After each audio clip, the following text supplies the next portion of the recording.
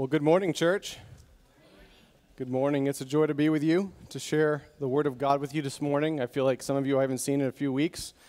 All my fault, being other places, downstairs, other churches. But it's good to be back home. If you would, with your Bibles, turn with me to Genesis 49. We're going to be looking at one of the final chapters in the book of Genesis. We're not going to completely finish the chapter, mainly because the death of Jacob will close it out, and that'll be a different message, I believe. But in Genesis 49, we have a very interesting, I believe, very impactful section of Scripture that on the surface would seem to be like, okay, what are we going to see in this? You know, this is sort of like a father on his deathbed speaking to his kids, his sons, his grown sons, of course, old sons by our standards. Some of his sons would be well advanced in their age comparative to our typical age lengths. And here Jacob is in the final hours of his life, really exhorting his kids prophetically. Now, it's a little different than what we saw last week, even with the word that Eric brought, where we saw the blessing of the Lord come to Ephraim and Manasseh, Jacob's two sons that really became adopted into the family. In Genesis 49, we see not so much a blessing proclaimed over the kids, though it will be in the end proved to be by the faithfulness of God a blessing, but it's really more of a prophecy. It's a prophetic publishing of God's divine promises regarding these 12 tribes. So before we go any further, let's pray. Let's invite the Holy Spirit to lead us, to guide us, and we need his help. So Father God, we thank you for this morning. Thank you for the chance, the privilege, the honor it is to gather, to worship you, to serve you, to partake of your word together. I pray, Lord, that your Spirit would not only be among us, but actively working in us. Pray that you'd bring comfort, conviction, edification, a building up of the church. Let your will and your glory be accomplished in Jesus' precious name. Amen. So Genesis 49, I'm going to read through the chapter that we'll be dealing with today and sort of give us an overview quickly, and then we'll jump into it. It says, Then Jacob called his sons and said, Gather yourselves together, that I may tell you what shall happen to you in days to come. Assemble and listen, O sons of Jacob, listen to Israel your father. Reuben, you are my firstborn, my might, and the firstfruits of my strength. Preeminent in dignity and preeminent in power. Unstable as water, you shall not have preeminence, because you went up to your father's bed. Then you defiled it, he went up to my couch. Simeon and Levi are brothers, weapons of violence are their swords. Let my soul come not into their counsel. O my glory, be not joined to their company. For in their anger they killed men, and in their willfulness they hamstrung oxen. Cursed be their anger, for it is fierce, and their wrath, for it is cruel. I will divide them in Jacob and scatter them in Israel. He says, Judah, in verse 8, your brothers shall praise you. Your hand shall be on the neck of your enemies. Your father's sons shall bow down before you. Judah is a lion's cub. From the prey, my son, you have gone up. He stooped down. He crouched as a lion, and as a lioness, who dares rouse him? The scepter shall not depart from Judah, nor the ruler's staff from between his feet, until tribute comes to him.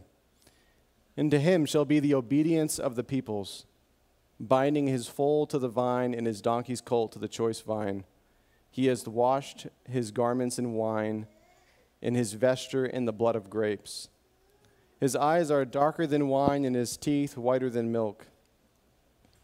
Zebulun shall dwell at the shore of the sea, and he shall become a haven for ships, and his border shall be at Sidon. Issachar is a strong donkey, crouching between the sheepfolds. He saw that a resting place was good, and that the land was pleasant. So he bowed his shoulder to bear, and became a servant at forced labor. It says, Dan shall judge his people as one of the tribes of Israel. Dan shall be a serpent in the way, a viper by the path. that bites the horse's heels so that his rider falls backward. I wait for your salvation, O Lord. Raiders shall raid Gad, but he shall raid at their heels. Asher's food shall be rich, and he shall yield royal delicacies. Naphtali is a doe let loose that bears beautiful fawns.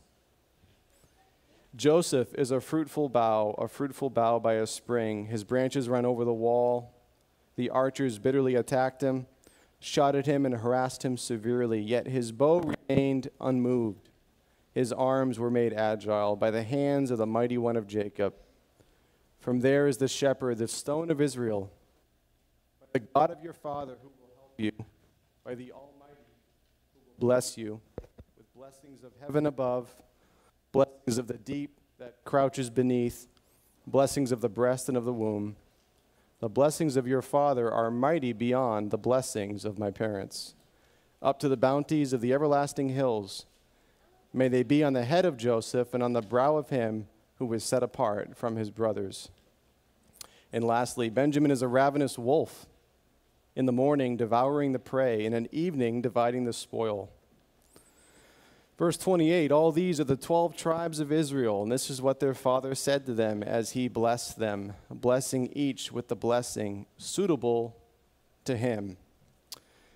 Pretty interesting as we come to this chapter, and of course, again, we saw last week just the blessing of God come to Ephraim and Manasseh. So the sons of Joseph, Jacob adopts them, he calls them his own, brings them into his family, and in so doing really replaces the firstborn, which is Reuben, and gives the firstborn inheritance to Ephraim and Manasseh. And then almost in the same scene, and I believe it is the same scene as we approach chapter 49 from what is happening in the previous chapter to now, Jacob is sick. He's got a disease of some type. Josephus records for us that he's ill with something, and of course his eyes are dim. He can't really see, but he's a patriarch, and he knows that his time is very short, possibly even within that very hour. So he calls his sons, he assembles his kids, his grown children, to his bedside, Joseph among them, and gives them a final word of exhortation. And I think it's so amazing to me as I look at this, because really what we see is that the greatest blessing a father can bequeath his own kids is not anything of his own so much as it's the Word of God. When I think about my own role as a father, I certainly hope to do a lot of things well. I know that I will do some things poorly, and God's grace will make up, hopefully, for anything that I'm insufficient in, which is a myriad of things. I don't know if I'll leave my kids much money. I don't know what that inheritance might look like, but I do believe that the best thing that I can leave my kids is, of course, the gospel of Jesus Christ and the Word of God. If I were to die tonight, I would hope and pray that my children at the level that they're at would at least remember that their father loved the Word of God and lived, hopefully, by the Word of God. And Jacob here is bequeathing the greatest thing he can give his children. Now, what's interesting, as we look at this, it'll become rather apparent. What Jacob has to say to some of his children is not the most desirable thing. It's not exactly what we would define as a blessing. It's not exactly what we would call great last words. Jacob has some really harsh things to say, particularly to his first three children, and we'll look at that in a moment. But ultimately, Jacob is being faithful to the Spirit of God within him, inspiring him and prompting him to publish a promise, some of which will not be fulfilled for another 1,600 years into the future generations, of both the messianic implications of the covenant that God made with Abraham, ultimately being fulfilled in Christ in the new covenant that Eric was even referencing earlier. And then some of them will be fulfilled in a much shorter time frame. But ultimately, they all sort of point to the fullness of the gospel. Revelation 19 reminds us that the testimony of Jesus is the spirit of prophecy. And in Genesis 49, what we see here going on is the first recorded instance of a man under the inspiration of the Spirit publishing prophetic words of God to other men. Now, of course, we've had prophecies, quite a few, in the book of Genesis, even as early as chapter 3. But yet, this is the first time that God has inspired a man through the Spirit to speak to other men prophetically of what would come in the future days. So it's very interesting. It's really a turning point in the book of Genesis as Jacob takes upon himself in his final hour the mantle of a prophet. And I think that sets for us really an outline for this whole chapter that I think is hopefully helpful and sort of gives us a backdrop to the scene. There's three elements that form Jacob's role in the final hours of his life. First, we see that Jacob deals with and speaks to the past in his kids as a patriarch. Jacob has this role of patriarch. Patriarch is not a common term that we like to throw around today, but it's entirely biblical, and it's entirely of the Lord. And it references the authority one has in his home to be the godly head, to be the leader of the family, to be the one that models and follows Jesus Christ and becomes a model for his family, becomes a model for his kids, becomes a model for others of what that image looks like, what a vision of that should be. And Jacob, through all of his life, all of the years of difficulty, all of the years of unbelief, has arrived at a place where he is legitimately a patriarch. But rather, if you recall in Genesis 35, a turning point happened in the life of Jacob, where really Jacob's life in a synopsis could be described, at least based on my own convictions, of a man that most of his days was seeking the blessing of God, only to realize that he couldn't attain it in his flesh, but rather needed to obtain it by the grace of God. And Jacob's whole life sort of hits a collision with the Lord when he realizes in Genesis both 32 and then in 35, as he wrestles with the Lord and then is renamed Israel for the final time in Genesis 35, that the Lord has been the whole time seeking to honor the covenant he made with his fathers, to bless this man who's really his whole life been running from his consequences of his own deceptive actions, seeking to attain, seeking to manipulate, seeking to get for himself what the whole time the Lord wanted to give him by faith. And Jacob's life is really a great picture of this. But yet, in the final hours of his life, he is a settled man. He's not running. He's been in Egypt now 17 years. He's carried the mantle of Israel for the last 20 or more years well. He's led his family much better than he did before. And he's really taken on the role, in a legitimate sense of the word, of a patriarch. And as a patriarch, he has the authority to speak to the past actions of his children. And we'll see him do that in a moment. The second thing we see by way of an outline is that Jacob deals with and speaks to the present as a parent. Jacob is a patriarch, but Jacob is also a parent, really wrapped up in the same meaning. Jacob is a parent to his sons, and we don't tend to think of this in our modern day, but Jacob is, of course, 100-something years old, and his sons are probably, many of them, in their 70s or possibly even older, rough estimates here. These are not young children, and yet you never stop being a parent. Your role changes, of course, as your kids grow up, but you're always a parent. You're always a parent in your heart. And Jacob is very much in this final hour of his life speaking under the inspiration of the Spirit of God as a parent.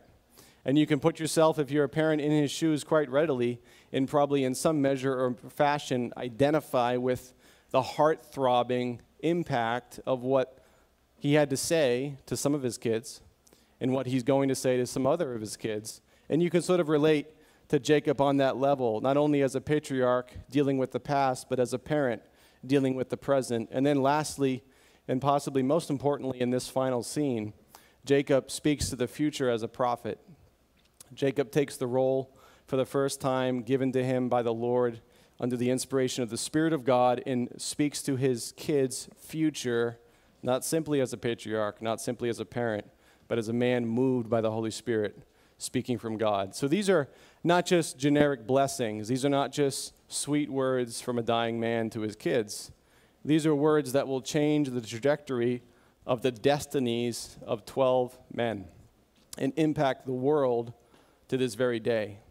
So it's quite an impactful chapter. So Jacob sort of is all three of these things in this closing chapter of Genesis 49. He's patriarch, he's a parent, he's a prophet. And what I love about this is in verse 1, Jacob calls his sons, as we read, and said, "Gather yourselves together, that I may tell you what shall happen to you in days to come." You know, that's an amazing thing. Wouldn't it be awesome in a way to be able to sit around your father's dying bed and be able to have your father tell you what your future looks like? That'd be pretty unique. Usually we're hoping that our father at least has some good things to say and doesn't dig up something from the past, though that will happen with a few of his sons.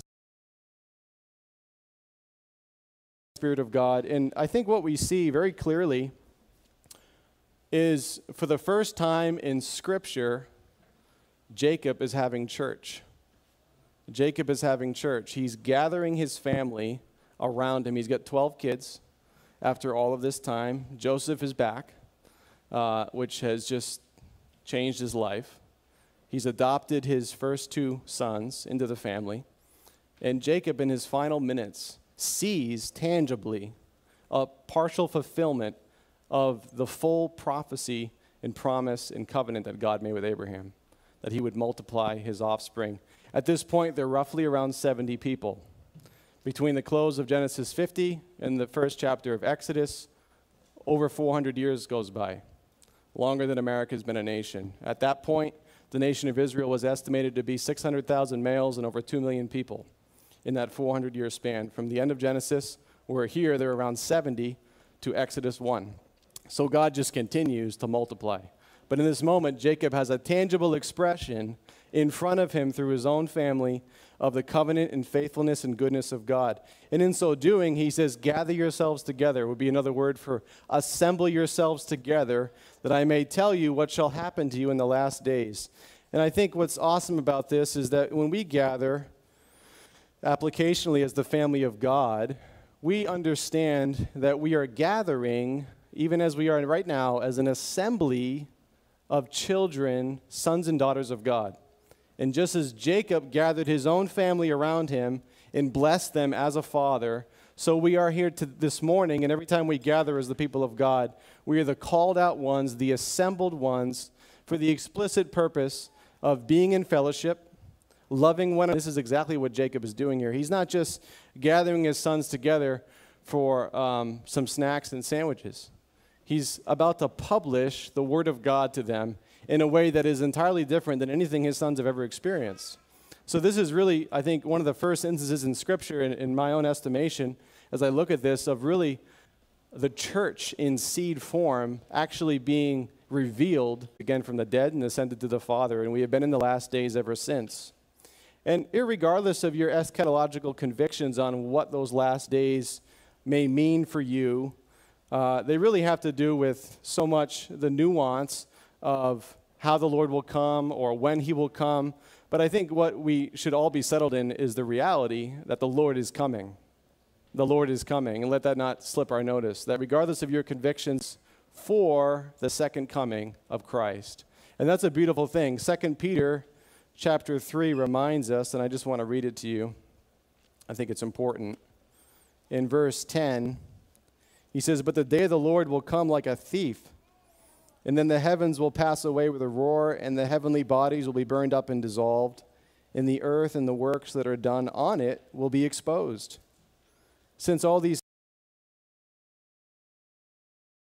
people ought you to be in lives of holiness, in godliness, waiting for and hastening the coming of the day of God, because of which the heavens will be set on fire and dissolved, and the heavenly bodies will melt as they burn. But according to his promise," note that, according to his promise, we are waiting for new heavens and a new town with his wife at some point.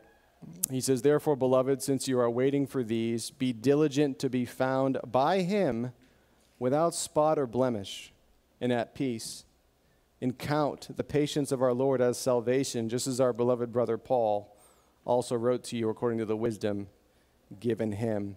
So really, in true application, we are a people, a called out assembly, living in the last days, aware that really the main thing left is Jesus' second coming, and that we're to be a people who are prepared.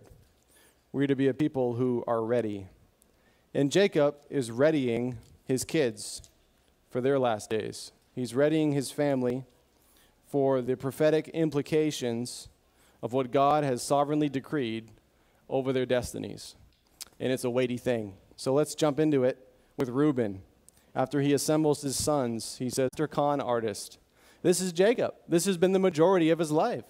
And yet at some point, a turning point happened, and God got a hold of his heart in a very powerful way and gave him a different name, just as he has done through us in the gospel. Changed our heart, given us from a heart of stone to a heart of clay, put within us the Spirit of the living God, sealed us for the day of redemption, and he has given us a new nature. But we still, lest we have forgotten, I don't think any of us have, we have two natures. Still in us, there exists a Jacob and an Israel, and we war with these all the time. And Jacob says to his own kids, as a father would to his own sons, you know that I have been both a Jacob and an Israel in your life. In Jacob, life has been pretty hard. In Jacob, it's been constant stress, constant frustration, constant, really, to use the words of Paul, a kicking against the goads. But in the life of Israel, things have begun to change. And Jacob speaks to his sons, knowing that they could write him off as Jacob. But he says, no, listen to Israel, your father. Yes, I have been Jacob, but by the grace of God, as Paul would say, I am what I am, by the grace of God in 1 Corinthians. And Jacob really says, listen to Israel, your father. Listen to the one who has allowed the Lord to prevail in his life. And sometimes we need to remember that, we have the propensity to listen to our old nature or our new nature. But the more you listen to the new nature, the more you let the Lord prevail in your life, the more you live by the power of the Spirit, the more authority you will have, the more impact you will make, and you will not spend your life frustrated in the flesh. And Jacob here really gives us a reminder of the two wars that he fought between the life of Jacob and the life of Israel. So he calls his sons to listen to him really as Israel. And he says to Reuben in verse 3, you are my firstborn.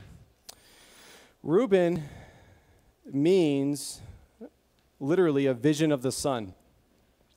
He was the firstborn. So in ancient culture, the firstborn was a big deal. And I'm the firstborn in my family. Some of you are.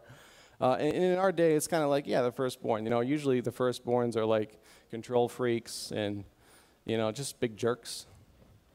I was kind of a big jerk as a firstborn, just totally controlling. I'm still a jerk, but, it depends who you talk to.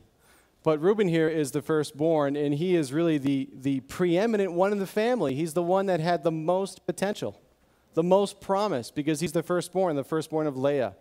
After Leah was wailing for a son so that Jacob would love her, and God gives her Reuben, and Reuben is really the vision of the son. And I think so often our firstborn, we put and attach so much promise and so much potential, and we usually discipline the hardest, and we usually make life really hard on the firstborn because we want the firstborn to turn out right.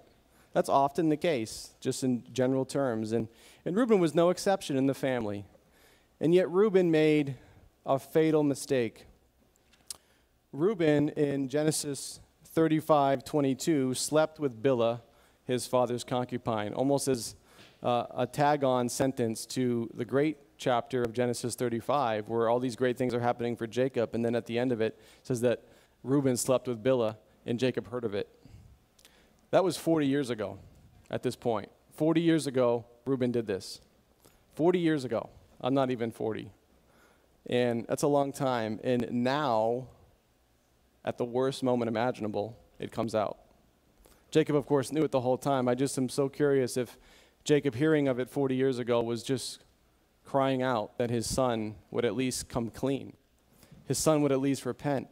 His son would at least come to him and before this moment and say, I have greatly sinned before the Lord. And possibly things could have been different for Reuben. But Reuben had a fatal sin that the consequences were very steep. First Chronicles chapter 5, the first 2 verses, reminds us that the birthright and the inheritance that Reuben had as the firstborn passed on to Ephraim and Manasseh. And he swapped places with Reuben. And I think Reuben paints for us a vivid picture and a reminder of really a life that had tremendous potential and power, but it had been lost to the destructive nature of sexual sin. And so many times, and you hear of it, and it ought to be a great fear in our lives that we would be guarded from and kept by the power of God. So many powerful men and women of God, and particularly men, have fallen prey to sexual sin. And what it's done is it's disqualified them from the impact and the potential they could have had in the grace of God to make an impact on the world. And it's disqualified them. And with Reuben, you say, well, why is he so harsh with Reuben? I mean, we're going to get into some other sons who did equally as heinous things, if not more so, and they seem to have a different outcome. But Reuben ultimately for us is one with great potential, but the vision of the Son in his life, and for us, applicationally, the vision of Christ that we're to exhibit in the world will be marred and greatly affected if we sin in this particular way. It's a sin, Paul says, against ourselves in 1 Corinthians 6. It's a sin that has devastating consequences. It's a sin that ruins families. It's a sin that ruins churches. It's a sin that ruins men's lives every single day. But the interesting and tragic element is that Reuben had 40 years to come clean to his father. He didn't have to wait till the deathbed of his dad to have this come out. And in like fashion, if sexual sin is a stronghold in your life, you don't have to wait another minute to repent. You don't have to wait another day to go to your Father and say, Lord, let this not disqualify me from the race. Let this not mar the image of Christ in my life. Let it not cloud and break the glass that other people should be seeing a vision of Jesus. Let it not be that for me. Let it not be a disqualifying sin. For Reuben it was, I believe, because he never repented. And Jacob calls him out in a prophetic way. And again, let's trace the grace of God here. The sexual sin of Reuben did not disqualify him from being in the family of God, but it did disqualify him from his position in the family. It did disqualify him from the role that he had and could have played in the family as the firstborn, as the preeminent one, as the one that was the first fruits of Jacob's strength, preeminent in dignity and preeminent in power. And often, like you look at the life of Samson and how strong he was, and yet the wiles of a harlot broke him. And it's always that way. Often, men of God will be brought down by a seemingly insignificant thing, and they're strong in power in so many other ways, but yet the little thing that sneaks in is what trips them up. And this is the sad case of Reuben, who I really believe could have sought repentance years before, and healing could have happened, and forgiveness possibly could have happened, and certainly would have happened, and things could have been different for Reuben, but he waited 40 years. And it came out, because your sin will find you out. Exodus reminds us, your sin will find you out. So Reuben here is really a son who, still a member of the family, but will never really amount to much, will never really become what he was envisioned to become because of this snare, this 1-minute decision to sin with his body, to defile his father's bed. And here, in the worst moment imaginable, gets called out and has a steep consequence as a result. When we go on, things don't get a whole lot better here in verse 5. As he goes on to the next two, he says, Simeon and Levi are brothers.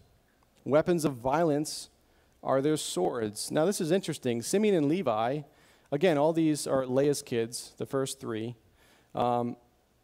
literally, Simeon means herd. It's the root of the word Shema in Hebrew, where we get the great Shema, which is Deuteronomy 6:4. Hear, O Israel, the Lord your God is one. So Simeon has at its root this idea of being heard, this proclamation. And I think Simeon's character would seem to indicate that he was a person that needed to be heard. He was a person, people in your life that, they just need to be heard. They need the final word. They need to have the say in the matter. Simeon was that kind of guy. He was just, my voice will prevail. I will be heard. Interestingly, Levi is one whose name means joined. And when you get someone that wants to join with someone that wants to be heard, you have an interesting recipe for disaster. And this is what happens with these two brothers, Simeon and Levi. They're brothers who one wants to be heard and one wants to just join the fight. And they become, in the defilement of Dinah, they wipe out all of the men of Shechem. They didn't just take justice into their own hands. They avenged their sister in a vengeful manner. Jacob describes it, and he says, their instruments are weapons of violence, are their swords. He says, let my soul not come into their counsel. He says, oh, my glory, be not joined to their company.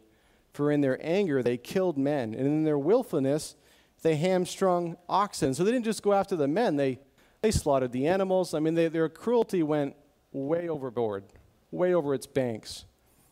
And this is what happens when the flesh takes over in our lives, when we demand that we're heard and we get people to join us.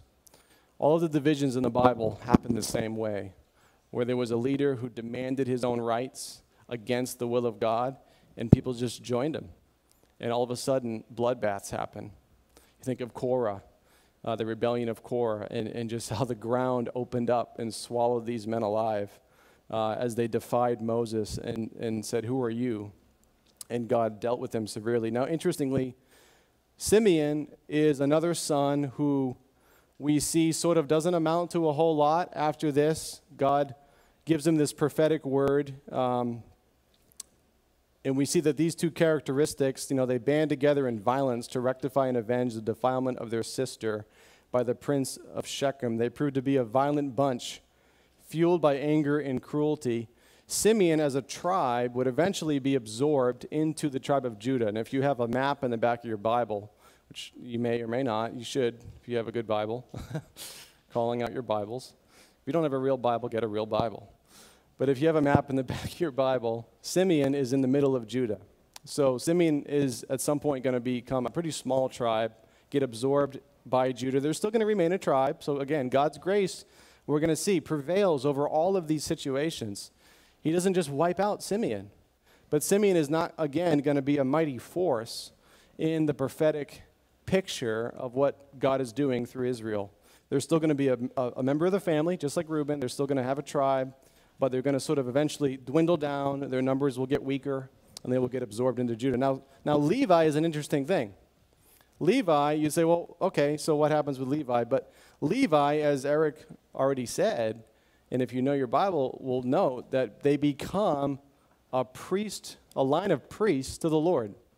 How did that happen? How did Levi go from being like Simeon to being a line of priests? It says in Numbers chapter 1, verse 47 through 54, that the Lord would be their portion, that Levi would not get an actual allotment in the land of Israel, but that they would be scattered, which is the end of the prophecy in verse 7, that they will divide in Jacob and God will scatter them in Israel.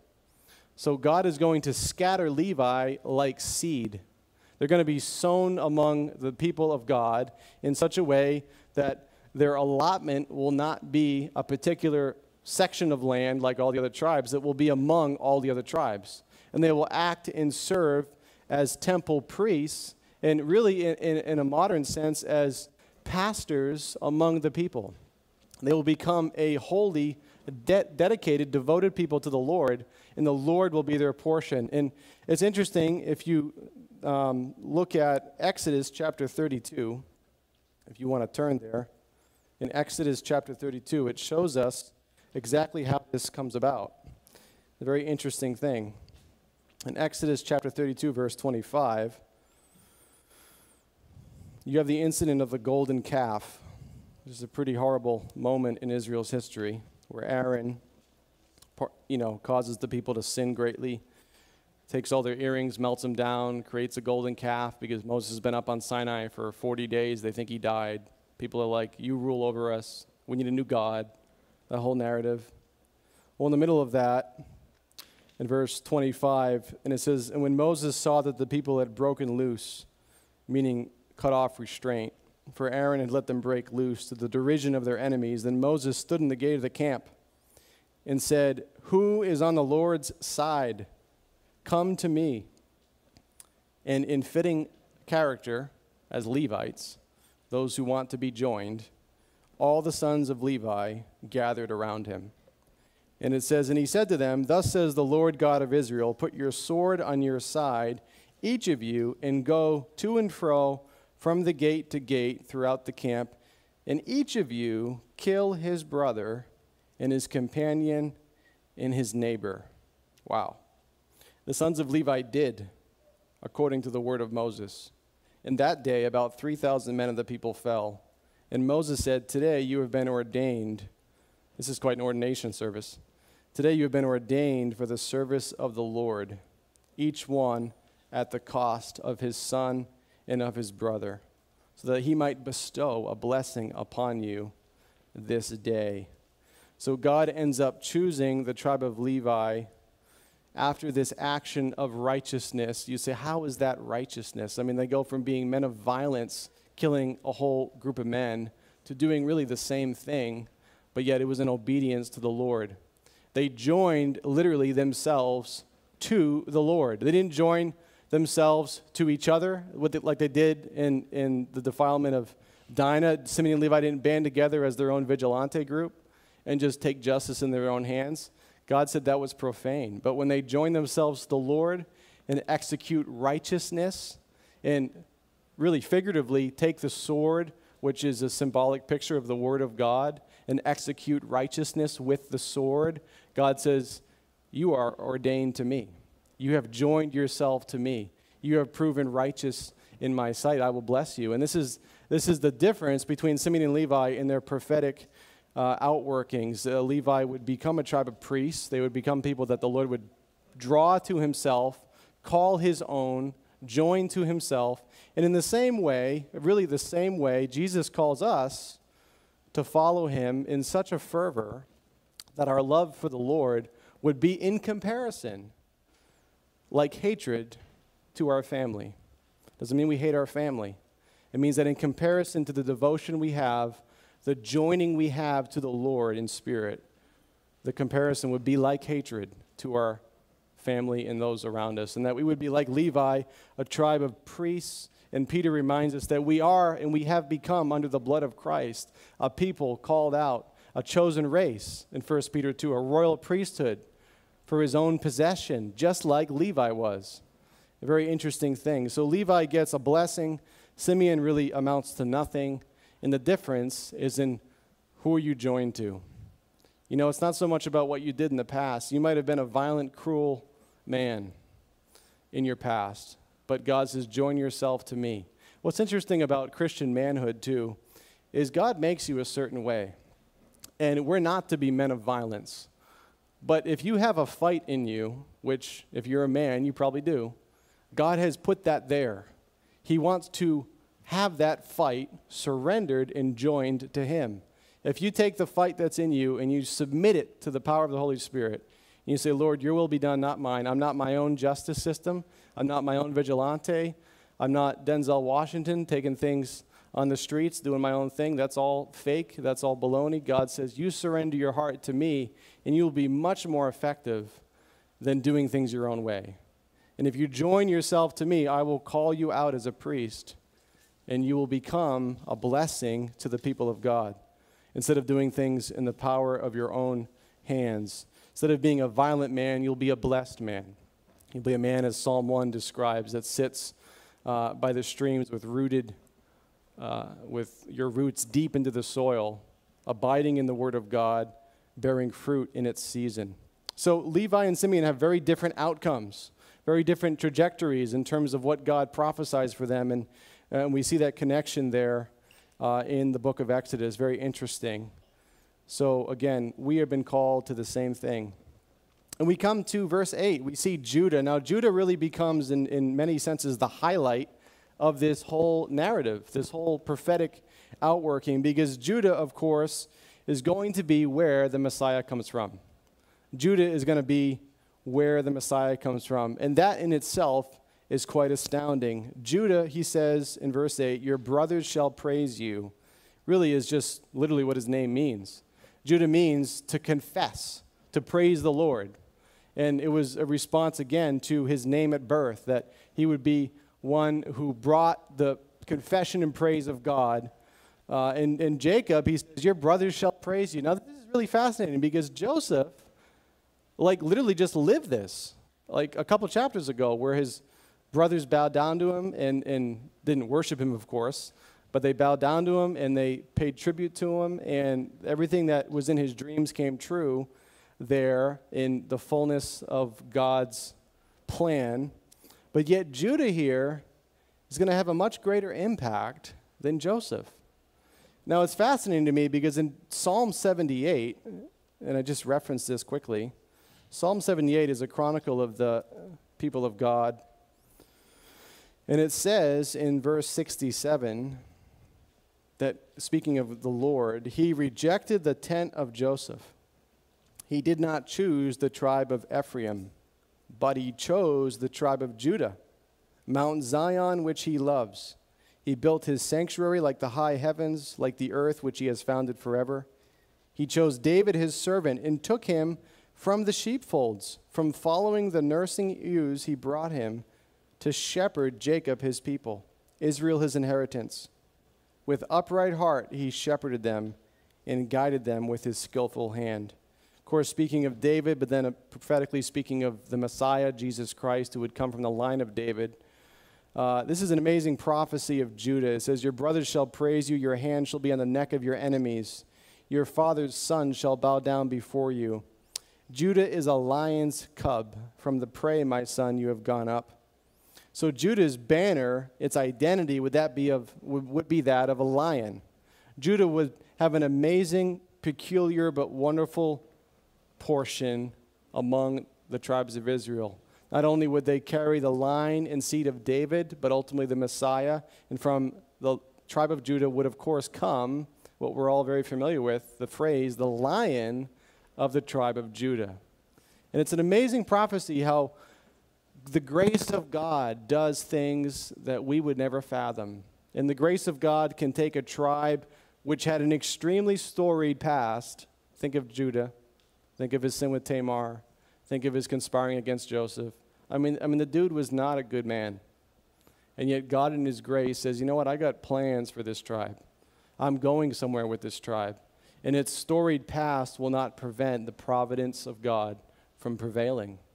And through Judah, some 1,600 years later would come the Messiah. Pretty amazing. Some 600 years later would come David. And this is the story of Judah, and it really is the highlight of this chapter as we look at the prophetic and messianic implications of what is going on as Jacob blesses his sons. He says that the scepter, in verse 10, shall not depart from Judah, nor the ruler's staff from between his feet, until tribute comes to him, and to him shall be the obedience of the peoples.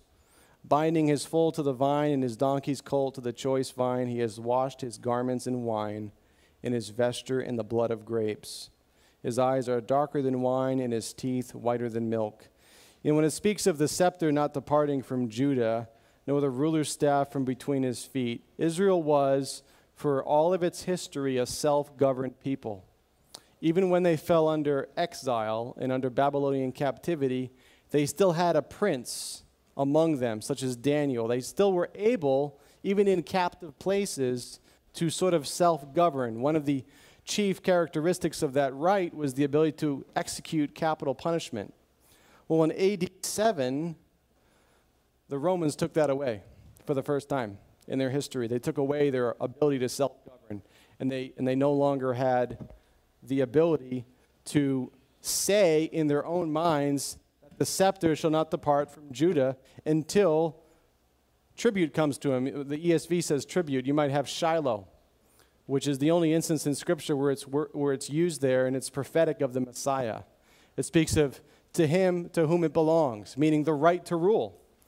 Until the one whose right it is to rule comes, we will have the ability to self-govern. Well, Jewish history says in AD 7 that the priests and the people went out into the streets when Rome took their ability to self-govern away and said, The prophecy has been null and void, and they wept in the streets because they said the Messiah has not yet come.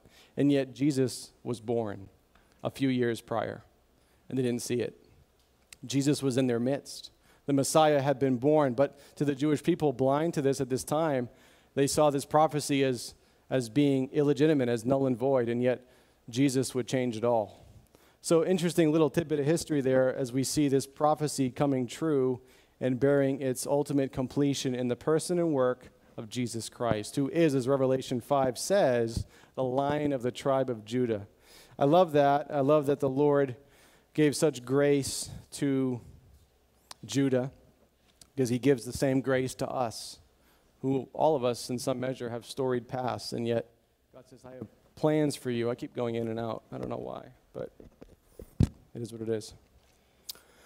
So Judah is the tribe through which Jesus comes. And in verse 13 it says, Zebulun shall dwell at the shore of the sea, and he shall become a haven for ships, and his border shall be at Sidon. Issachar is a strong donkey crouching between the sheepfolds. He saw that a resting place was good and that the land was pleasant. So he bowed his shoulder to bear and became a servant at forced labor. Interesting here as we move forward, Zebulun means habitation.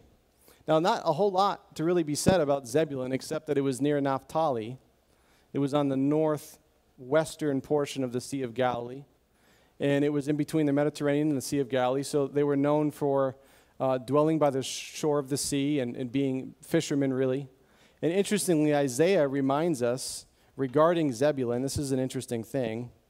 In Isaiah chapter 9, it says in verse 1, But there will be no gloom for her who is in anguish. In the former time he brought into contempt the land of Zebulun and the land of Naphtali. But in the latter time he has made glorious the way of the sea, the land beyond the Jordan, Galilee of the nations. Check this out. Verse 2, The people who walked in darkness have seen a great light, and those who dwelt in a land of deep darkness, on them has light shone. And you have multiplied the nation, you have increased its joy.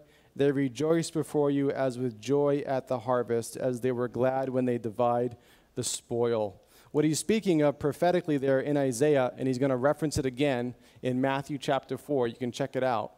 The ministry of Jesus was primarily spent in the region of Zebulun and Naphtali, which was predominantly Gentile. And it's interesting, if you look up Galilee, it literally means circle of the heathen. This is what Jesus spent most of his ministry doing, breaking forth the light of God, the kingdom of God, into the regions of Zebulun and Naphtali some 1,600 years later. So these sort of, not much is said about him here. They don't seem to have a whole lot of either negative or positive said, and yet Jesus would come onto the scene and he would spend most of his time there. He would habitate in Zebulun. He would dwell among Naphtali. What an amazing thing. Issachar, again, his name means recompense or reward. Not a whole lot, really, with Issachar. There's not a lot historically about him, other than that, of course, he's a tribe. He seems to be one who found the land to be pleasant and just started working, started tilling the ground, started farming, and just kind of like a regular Joe. Dan, it says in verse 16, shall judge his people as one of the tribes of Israel. And Dan shall be a serpent in the way, a viper by the path, that bites the horse's heel so that his rider falls backward. Interesting, he says, I wait for your salvation, O Lord. Dan simply means he that judges. So from Dan comes Samson. Samson came from the tribe of Dan. He's one of Israel's greatest judges. Yet the tribe would later fall headlong into idolatry. They would become a center of idolatry in the nation. And of course, Samson didn't have the greatest ending in his own life due to his sexual immorality and just his wantonness in that way, his licentiousness. And at the end of that, Dan, the prophecy of Dan, Jacob says, I wait for your salvation, O Lord. Literally translated, because salvation is the word for Yeshua, which is the Hebrew word for Jesus. Jacob is crying out, I wait for Jesus.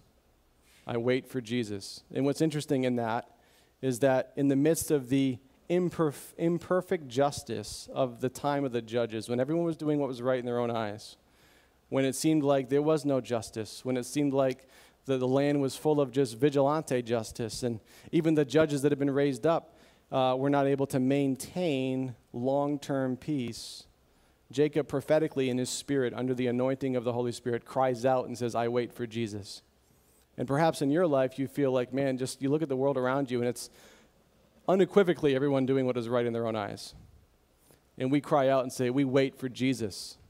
We wait for Jesus, the one who will bring true justice, the one who will set up camp in Jerusalem and bring a new heavens and a new earth in which righteousness dwells. So I think just an amazing kind of tagline that just is the spirit of Jacob in his final hours crying out saying, we wait for Jesus, because that is where justice will be served. In this present day, we have inequality and all kinds of things that are not perfect by any stretch of the imagination, but we are waiting for the Lord to bring all things under his feet. And Jacob here cries out in that regard.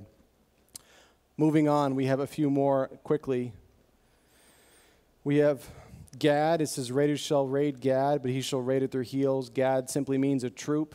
What I find interesting about this man's prophecy is that it said that he will be invaded often, but he will invade back. I love that. He's kind of like the Rocky of the sons. He just keeps getting beat down, and he just keeps getting back up. Proverbs 24:16 says, for the righteous falls 7 times and rises again, but the wicked stumble in times of calamity. So this guy would simply be, not much is said, but he's like, his dad's like, I know this guy. He's going to get invaded. He's going to get attacked. He's going to get plundered.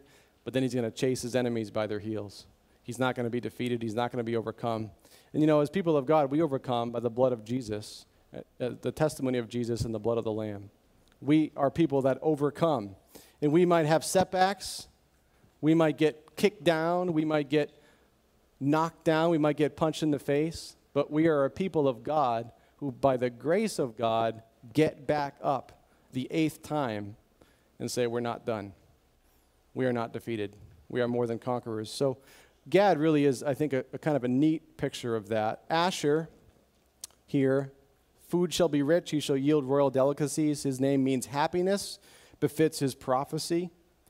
Naphtali is, again, we already touched on him with Zebulun. But he's a doe let loose that bears beautiful fawns. His name means mighty wrestlings. And it's interesting that Jesus, again, Matthew says, would spend his time in Zebulun and Naphtali. And there was a mighty wrestling in that place when Jesus walked on the earth. Things were not the same after that. The kingdom of God was breaking forth in their midst. And here Naphtali is, again described in these terms. And then coming to the end here, Joseph. Certainly, you know, not even last, but not least. Joseph here means increase in addition. Just a quick thing on Joseph's life. It's been well preached over the last 10 weeks. Joseph's life proves that we can be fruitful in affliction. Joseph's life proves to us that we can be fruitful in pain. That pain has gain for the believer. And this is one of the highlights of Joseph's life, let alone being a picture of Jesus. But I believe that through Joseph's life, in the final hour of Jacob's life, Joseph became the means through which Jacob entered into a fuller and richer and more intimate understanding of God the Father. I really believe that because what Jacob says of Joseph is quite rich. He says he's a fruitful bough by a spring. His branches run over the wall. The archers bitterly attacked him, shot at him, and harassed him severely. Yet his bow remained unmoved, his arms were made agile, and by the hands of the mighty one of Jacob, from there is, note this, the shepherd, the stone of Israel, by the God of your father who will help you, by the Almighty who will bless you, with blessings of heaven above, blessings of the deep that crouches beneath, blessings of the breast and of the womb. The blessings of your father are mighty beyond the blessings of my parents, up to the bounties of the everlasting hills. And you know, it's so fitting because Jesus came to reveal to us the Father. It says in John 1:18, no one has ever seen God, the only God who is at the Father's side, he has made him known. Colossians says that he is the image of the invisible God in Colossians 1:15. So Joseph, I believe, was the final way that God proved his love to Jacob. In the whole narrative of Joseph's life, bringing him back to his father, proved to Jacob and solidified the covenant that he made, and really, just like Jesus, was the final word to us of the Father's love. Joseph became the ultimate balm over what was Jacob's life, a troubled and distressed existence. And Jesus is that for us. Jesus makes known, reveals the love of the Father, and becomes for us the final word, Hebrews 1 says, of the Father to us. He is the final word that the Father loves us. And I think Joseph in Jacob's life had a mighty impact through his righteousness and character of solidifying this covenant relationship that God the Father had made with Abraham, Isaac, and Jacob. And it really crescendoed in this moment where Jacob says, I know the Father better because of the life of Joseph. And we know God because of the life of Jesus. He is to us our Joseph. Lastly, and I know we're going a little long, we'll wrap this up here. A few more minutes. It says, Benjamin, son of my right hand. He's the last one spoken about. He says he's a ravenous wolf. Now, Benjamin isn't a whole lot said other than that. He divides in the evening the spoil. But Saul of Tarsus came out of Benjamin. He was a Benjamite. And Saul was a ravenous wolf. He was one who, it says literally in the book of Acts, I think in chapter 9, ravaged, it's pretty strong graphic language there, ravaged the church of Jesus Christ as a wolf, thinking he was doing the Father's bidding. And God says of Benjamin, he's a ravenous wolf, but yet through that ravenous wolf, God met Saul on the road to Damascus and took a wolf and made him into a lamb. And he became one of the greatest shepherds in the history of the church. And God can do that all by his grace. So what looks like a wolf becomes a sheep. And this is the prophecy of Benjamin. And I think it reached its full culmination in the life of Paul, going from Saul to Paul by the grace of God. So all these are the 12 tribes of Israel, and this is what their father said to them as he blessed them, blessing each with the blessing suitable to him. I think as we close out this chapter, sometimes we need to remember, as we look at these varied prophetic blessings, we say, well, where do we fit into that? You know, Ephesians 1 reminds us that we have all spiritual blessings in the heavenly places in Christ. He has blessed us richly. He has lavished his grace upon us. And I think sometimes what is most helpful as people of God is to remember that we are in the family. We are in the family. And regardless of what you're presently going through, you belong to the family of God.